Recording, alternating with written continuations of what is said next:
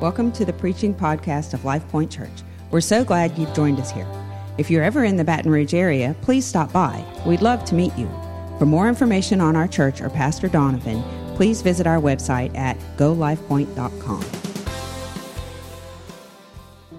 Tonight, I'm going to spend some time talking about the precision of the Word of God, and I want to spend some time on that, but I feel like I need to share some pictures with you as well from our big trip abroad. So I'm going to say a prayer, kind of like over the message that I may or may not get to, and then I want to show you just a few pics, because I have hundreds and hundreds and hundreds, but Father, I pray that you just speak to our hearts tonight, God, and just challenge us.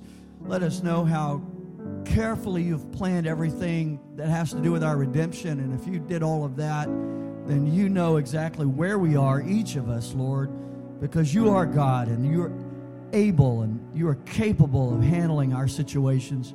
And we give you praise for all of that in Jesus' name. Everybody say amen. So, Nicole, I know I sent you just like random pics. So let's kind of start with some of those that I said were not part of the sermon. Now, every sermon, every message I have pictures to go along with it. And so I'm going to try not to like kill you with that. But first of all, I turned on the television in Jerusalem and Raiders of the Lost Ark was on. And I don't know how that hits you, but it just kind of struck me as kind of funny, you know? I can't believe I'm in a hotel room in Jerusalem and Raiders of the Lost Ark of the Covenant is on. So I thought I would take a picture. And there's this lyric on top of it. This was breakfast. Herring and oil. And pickled herring, if you liked your herring other ways. And let's go back. Was there any more pickled herring, fish, pics, mackerel? It's okay if there's not. There's more fish, trust me. Plenty of fish where that came from. Go to that rainbow pic. This was a real pic. This was over Jerusalem, one of the mornings that we were leaving the hotel. And we thought, okay, that's pretty cool too, you know. A rainbow over Jerusalem. Not only is Indiana Jones on, but God gave me a rainbow to boot, right? So let's go, I don't know what else I sent you, Nicole. Okay, check this out.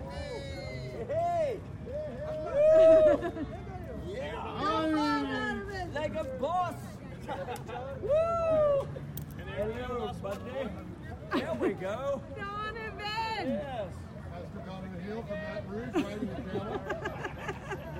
Wife concerned about their insurance. It's so true. There you go, Jeremy. Donovan! We don't get this in Baton Rouge. Go Tigers. Hello, Life Point. Smile! So that was the camel ride. And you know what's funny is our guide was, his name was Nahum, like Nahum in the Bible. And Nahum was a trip. Okay, he fought in the 67 war. He knew everybody in the entire country. He got us in places normal people don't get to go, at least it seemed to me, like the Knesset. Like, oh, that's where Benjamin Netanyahu sits. An army base, like we got on an army base. He introduced us to the commander of the base, and he was telling us, he's like, I'm going to see what I can get for you guys. Like, people can't get on bases. So we get on a base, we meet the commander. The next thing I know, he's showing us a tank. They open the tank up. The next thing I know, the tank starts. They start driving the tank for us, turning the turret around, going up and down with the gun, explaining all the stuff about the tank to us. He got us in all kinds of different places. But at the camel shop there, it was like, right, the camel shop, we get off the bus, and Nahum starts talking to them in Hebrew, and they all sound angry. They're arguing with one another. And it was $7 to ride a camel. But Nahum was determined to get us for $5 for his crew. And so they go to town. Finally, they refuse. And Nahum tells us, he says, nobody get on the camels. And so then he gets on the phone, calls the owner of the camels, And the next thing we know, they get a phone call, and begrudgingly, they're like, $5. So everybody seemed angry all the time, but part of it was probably because Nahum was dickering, constantly getting the price down for all of us, which was wonderful. But here we are. That's the Red Sea behind us. I mean, the Dead Sea. That's the Dead Sea behind us. We are at Masada, which is where Herod's southern palace was. Herod the Great, okay? Herod the Great. He had a southern palace, and it was on this hill called Masada's Mountain, which is also famous in some other historical references to the state of Israel. And then that's the Dead Sea behind us. We actually did go into the Dead Sea. We didn't swim in the Dead Sea, but we waded out there, and it's unbelievable. There's not one fish in this enormous body of water. It is a Dead Sea. And very salty. As a matter of fact, I couldn't help myself. I'm like, and it's disgusting. But let's go. What else do we have? I thought this was interesting.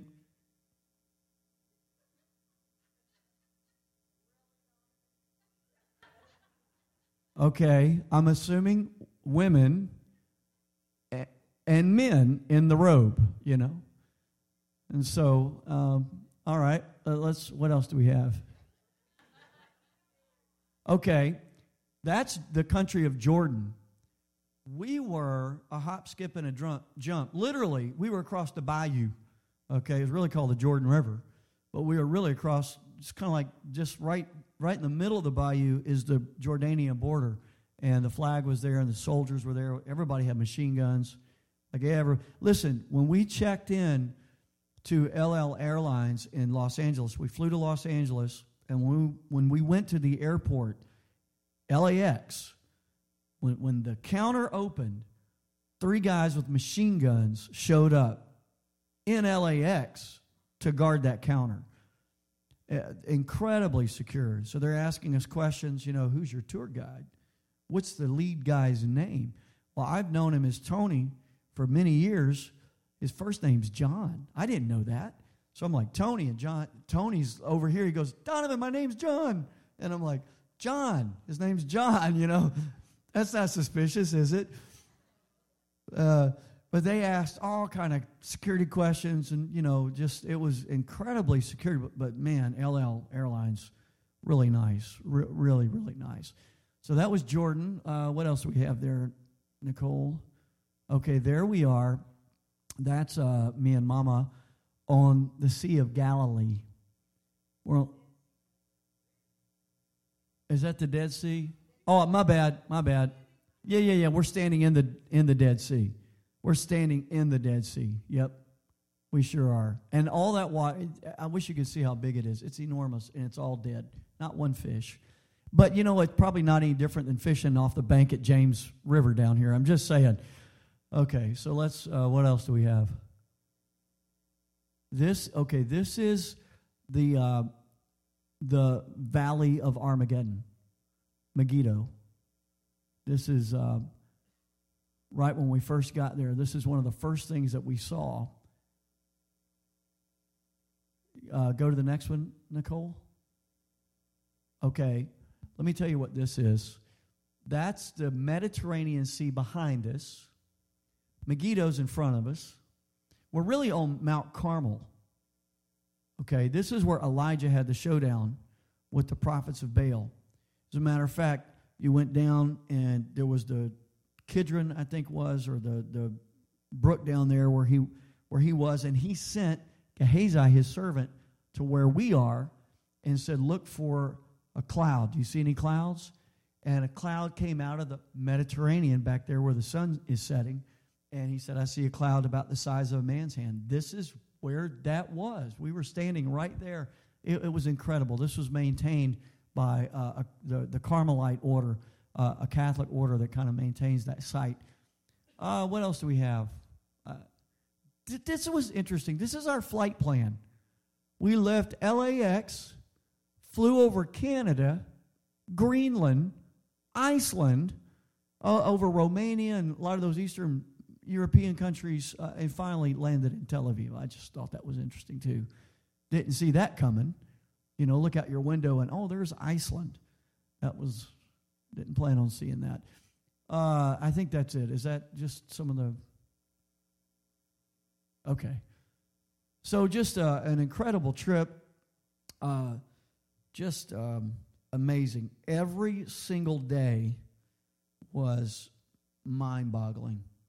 And Israel's such a small place. There's so much to see and so much took place. You get to see so much when you're there. If you ever get a chance to go, I want to take a group of y'all. I talked to the guide about it. I said, we need to go. We need to bring a group. We need to sign up, and we need to go as a church. Like, that would be amazing. You know, we'll leave Brendan here to run everything.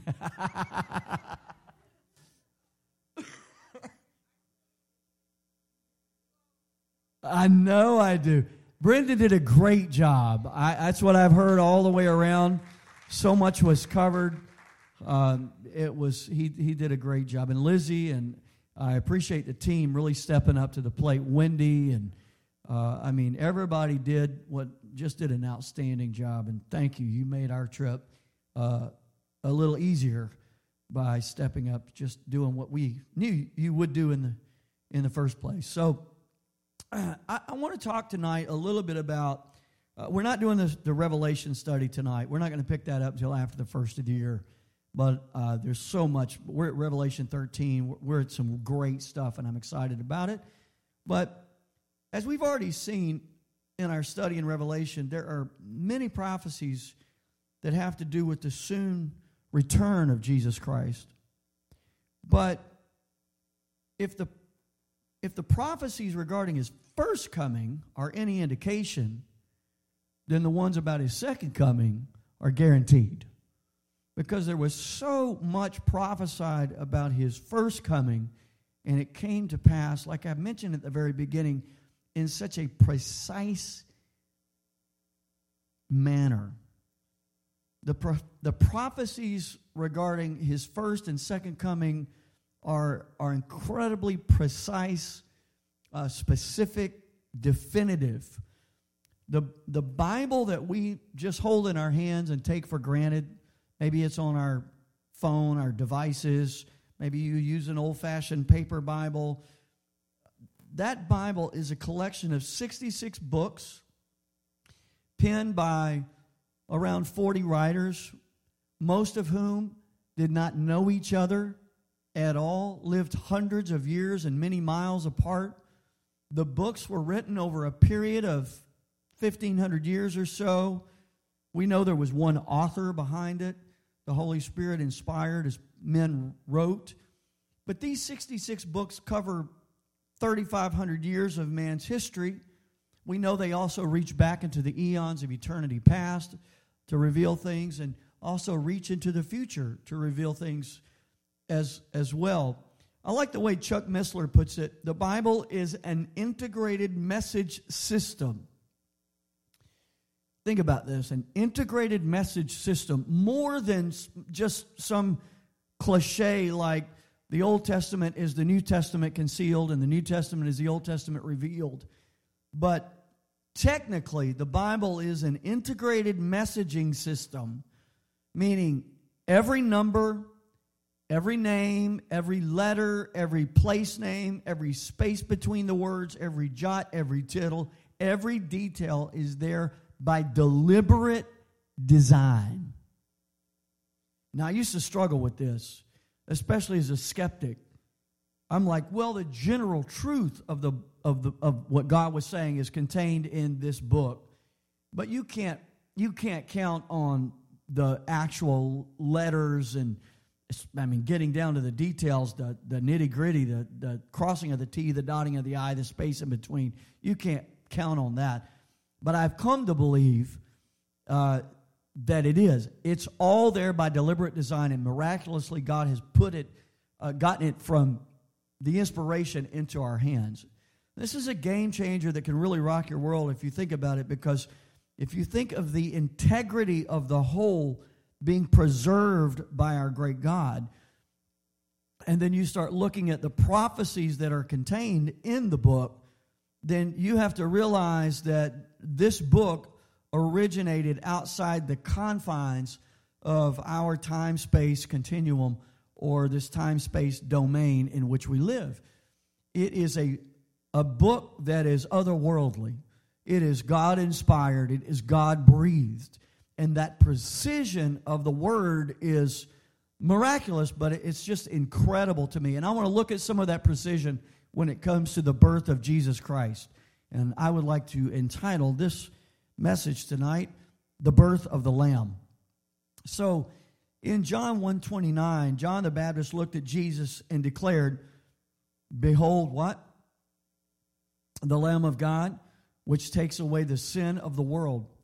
Most scholars believe that this took place after John had baptized Jesus and after Jesus had returned from being tempted by the devil in the wilderness.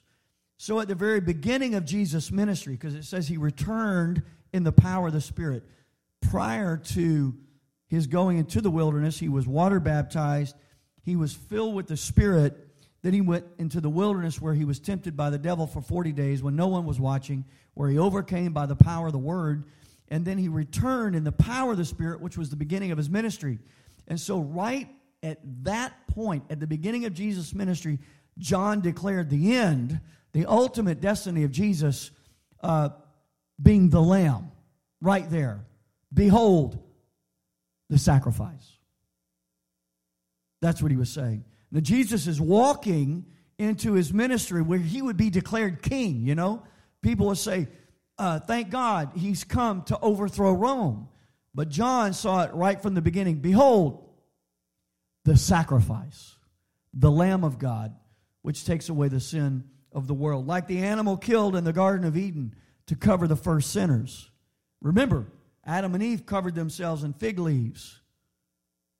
But God killed the animal. This was brutal. This was a first. Death was not part of the equation. But God himself comes and brutally slays an animal and skins the animal and puts the skins on a horrified and shocked Adam and Eve.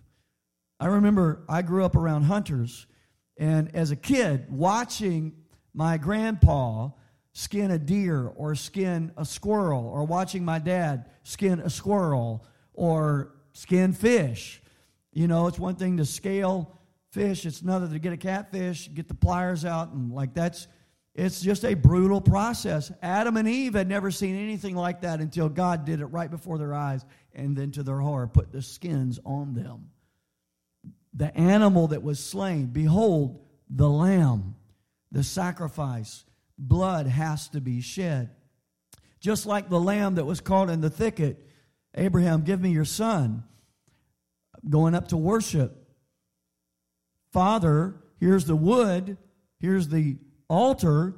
Where's the sacrifice? Son, Abraham said to Isaac, the Lord will provide himself a lamb. That has two meanings. The lamb caught in the thicket, but God would provide himself. He would become the sacrifice. Behold, the Lamb of God that takes away. Guzik points out the original language combines the words to bear and to take away. Jesus bears sin, but in the sense of bearing them upon himself and taking them away. Again, Leon Morris says the verb take away, takes away, conveys the notion of bearing off. Alexander McLaren makes note, John does not say the sins, but the sin of the world. As if the whole mass of human transgression was bound together in one awful bundle and laid upon the unshrinking soldiers of this better Atlas who can bear it all and bear it all away. The Lamb of God. Behold, the Lamb of God. The sacrifice of this Lamb has all the capacity to forgive every sin and cleanse every sinner. It is big enough for the whole wide world. Behold, the Lamb of God. John the Baptist had quite a revelation, wouldn't you say, when you kind of put it in that context. Jesus is beginning his ministry. Behold, the Lamb of God. I think it's significant that this took place at the end of the temptation, because after all, what was the devil trying to get Jesus to do? Cheat, right? To find a shortcut. You know, all of these kingdoms I will give to you. That's what you've come back for. All you have to do is drop to your knees and worship me, and I'll give it all to you. And the devil said it because it was given to me. By whom? The first Adam. It was given to me, and to whomever I choose to give it, I'll give it to you. That's what you're after, isn't it? And again, Jesus said, it is written. He went to the Word and he overcame. So as the devil was trying to get him to cheat, and he refused to cheat, he comes out of the wilderness. John says, behold, the Lamb. He's not a cheater. He's a lamb. He's going to get it the legal way, the just way, the way the Father has designed it. He will die as the sacrifice. Quite the revelation. Richard Trench points out Jesus would give himself as the expiatory sacrifice, not only of the sins of his people, but of the germ of all sin in Adam's descendants, the sin of the world, the apostasy in Eden. Thus wide and deep is John the Baptist's vision. I love that. So here we're looking at the precision of the Word, and specifically at the precision of God's Word regarding the birth of the Lamb. Micah 5:2. Micah 5:2. It says, but you, Bethlehem, Ephrathah, though you are little among the thousands of Judah, yet out of you shall come forth to me the one to be ruler in Israel, whose goings forth are from of old, from everlasting. You, Bethlehem, Ephrathah. Now, are you with me? Isn't this exciting? Oh, I forgot. I've got a t-shirt I got to show you. I'll do it next time. This prophecy took place some 700 years before the birth of Jesus. Bethlehem, Ephrathah. And when Herod became suspicious because of the wise men, they're like, there's a king born in Israel. The chief priests and teachers of the law quoted this verse regarding the birthplace, they said, of the Messiah in Matthew 2:5-6. They knew it would be in Bethlehem, Ephrathah. If you want to find the Messiah, if you think he's been born, you need to first check in Bethlehem. And of course it would be Bethlehem, which is the city of David. Jesus is called the Son of David, one of the favorite terms for the Messiah. And Bethlehem means the house of bread. And Jesus is the bread of life. He said that in John 6. Incidentally, Ephrathah means fruitfulness or abundance. And what fruit and abundance would be generated there in Bethlehem, Ephrathah? Now, with that in mind, I want to read what we would say is the Christmas story from Luke chapter 2, 1-20. Let's just kind of plow through this right now. And it came to pass in those days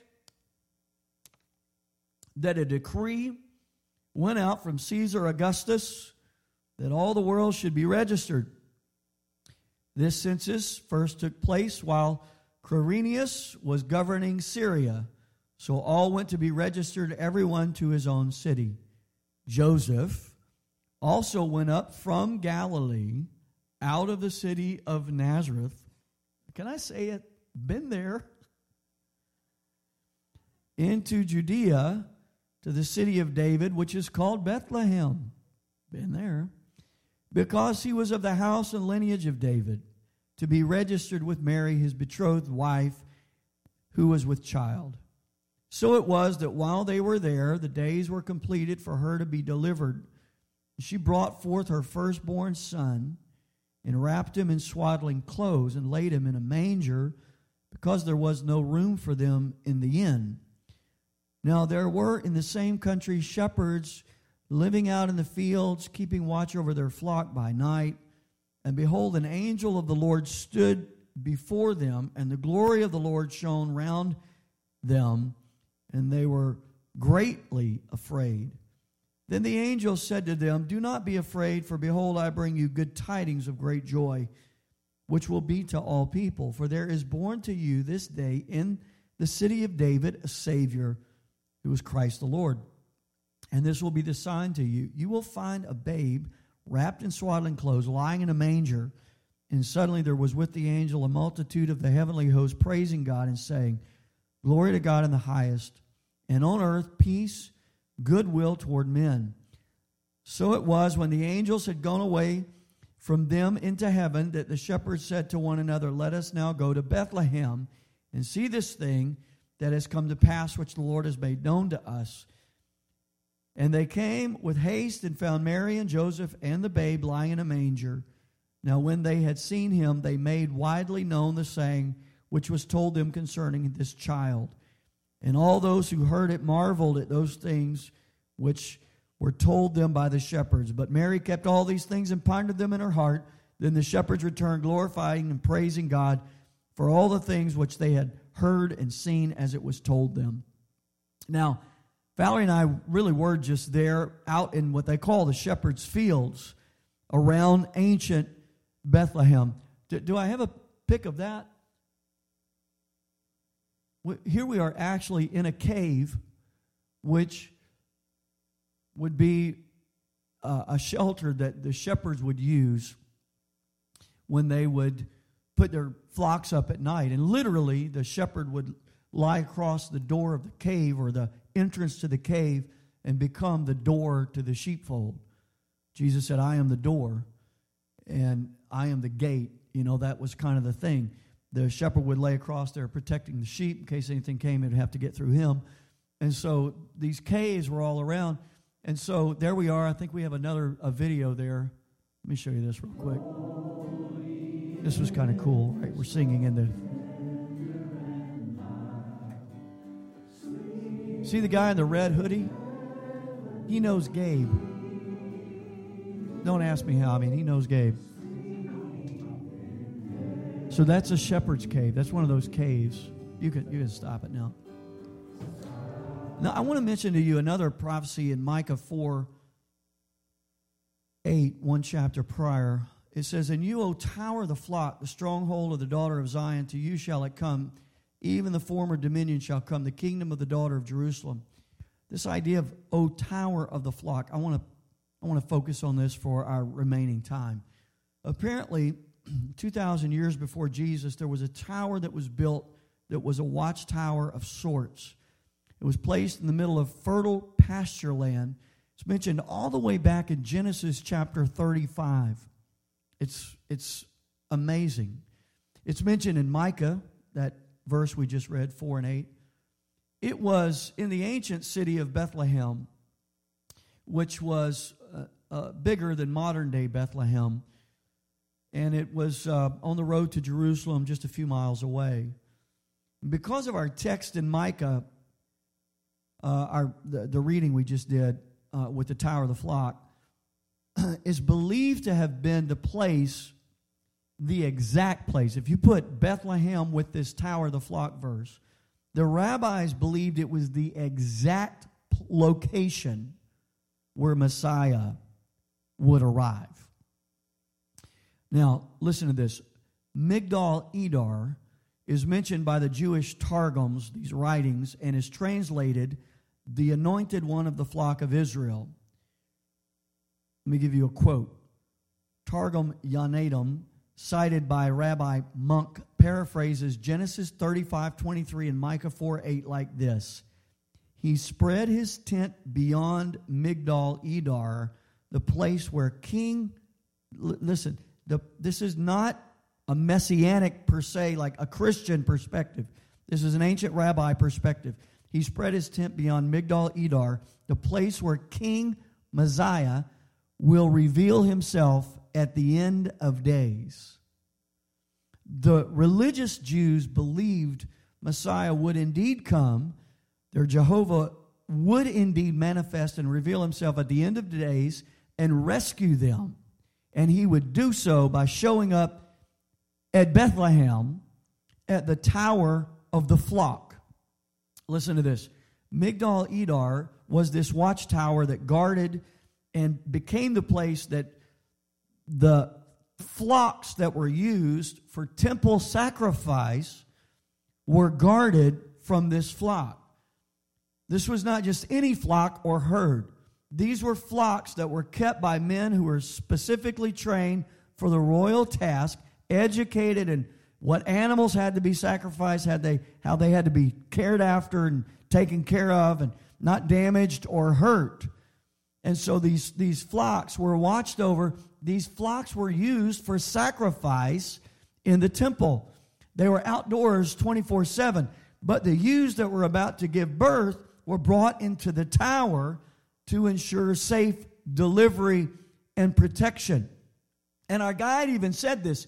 He said they were ceremonially and hygienically clean for the day. And the shepherds were raising these animals to be offered as sacrifices. And it was common for when a new lamb was born that the shepherd would wrap the lamb in swaddling clothes to keep it from being damaged, to protect it from injury. And it was those shepherds that were raising their flocks for sacrifice to whom the angel of the Lord appeared and said, let me tell you what has just happened. There is a lamb wrapped in swaddling clothes that has been born, and let me tell you where you can find him. It's in the city of David. Now, the angel didn't say exactly where to go, did he?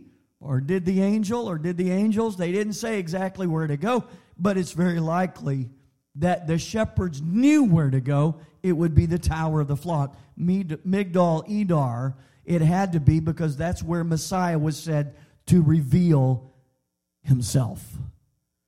And so here's the precision of the prophecies of the Word of God. Mary and Joseph are just obeying the law of the land. It's time for a census. It's time to go pay Caesar a visit. It's time to show up in Bethlehem at this particular time. She's pregnant, and on the way, she goes into labor. There's no room in the inn, but the innkeeper says, but I know of a place that's safe where lambs are born.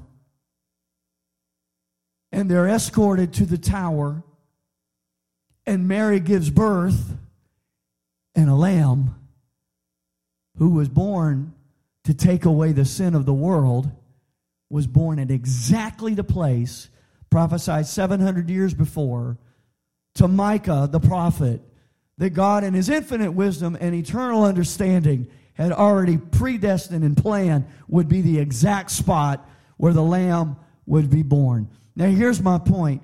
If God knows how to make all of that happen, don't you think he knows right where you are, and he knows the situation that you're facing, and he already has an answer, he already has a solution to that dilemma that you're up against, where your back's up against the wall and you're like, God, don't you know where I am? Yes, he knows where you are. He's known where you were going to be, and he's already made a way where there seems to be no way. My admonition would be just trust him. He holds the whole world in his hands. He got the lamb to just the right place at just the right time. The Bible says when the time was right, Galatians 4:4, God sent his son, born of a woman, born under the law. He knew exactly just where it was all supposed to take place. Did you see our flight path? I mean, Jesus wasn't born in Iceland. He wasn't born in Greenland. He wasn't born in Mexico. He wasn't born in the bayou. He was born in Bethlehem at just the right time. God knows the particulars of right where you are. The details are stunning. He has the details for your life worked out as well. The psalmist said, you know when I lie down, and you know when I get up. My days, you've already numbered them. You've got thoughts like sands of the sea, thoughts of goodness towards me. If the Lord knew how to get Jesus born right in that spot, He knows right where you are too. Amen? Isn't that good news? The precision of the Word of God. As we dive deeper into the book of Revelation, I want you to keep that in mind. We're really going to plow through some of the interesting aspects of not only the stuff on the surface of the prophecies, but some of the underlying stuff within the text itself that I've come across. Just mind-boggling how God has His thing. He thinks He's God, right? I mean, He's like really, really, really smart, you know. He knows the end from the beginning. He's got the advantage. He is God. He's omniscient. He knows all. And sometimes I think we undersell Him. We put Him down here on a level. I was just thinking about some things where I see us going next year, and I'm like, Lord, how are we going to do that? I don't know how we're going to do that. And then I took myself, literally today, I backed up a step thinking about what I'm talking about. I said, wait a second. With man, it's impossible. But with God, all things are possible. Amen? Amen. Won't you stand with me right now? Oh, man. What a great, great Savior we serve. Did I have any more picks there? Oh, I said there was no room in the inn. That's in Bethlehem. I came across the Paradise Hotel, right? With the Christmas tree and the wedding bells. Or jingle bells or whatever. We also came across a whole bunch of Santa Clauses in Bethlehem, too. I thought that was kind of weird. Bethleham's 80% Muslim and Arab Christian and then Jewish. And so it's a strange cacophony, you know, a mixture there. But yeah, it was just bizarre to be in Israel, in Bethlehem, 80% Muslim controlled, and Santa Claus is walking up and down the street. That was, I've got pictures of it somewhere, but it was a trip. Amen. Let me say a prayer. Father, I thank you so much, Lord, that you hold the whole world in your hands. You come from outside of time and space. You created time and space, Lord. You supersede that, Lord. You're able to do exceeding abundantly above all we can ask or think. Lord, you reach into situations that nobody can reach into, and you do what nobody can do in those situations. You're a healer, a deliverer, a forgiver. And God, I thank God that you're on our side. I thank God that you are for us. I thank God that you're not a God of hate and a God that's a mean God. You're a good God and a gracious God and a merciful God. You remember our frame and that we are just dust, and you're merciful. It's because of your mercies that we're not consumed. Great is your faithfulness, O God. You have the mercy and the kindness to go with the power and the strength. And we are so forever grateful for that. Thank you for joining us today. We hope you were blessed by the preaching of God's Word. For more information on our church or Pastor Donovan, or if you plan to attend one of our services, please visit our website at golifepoint.com.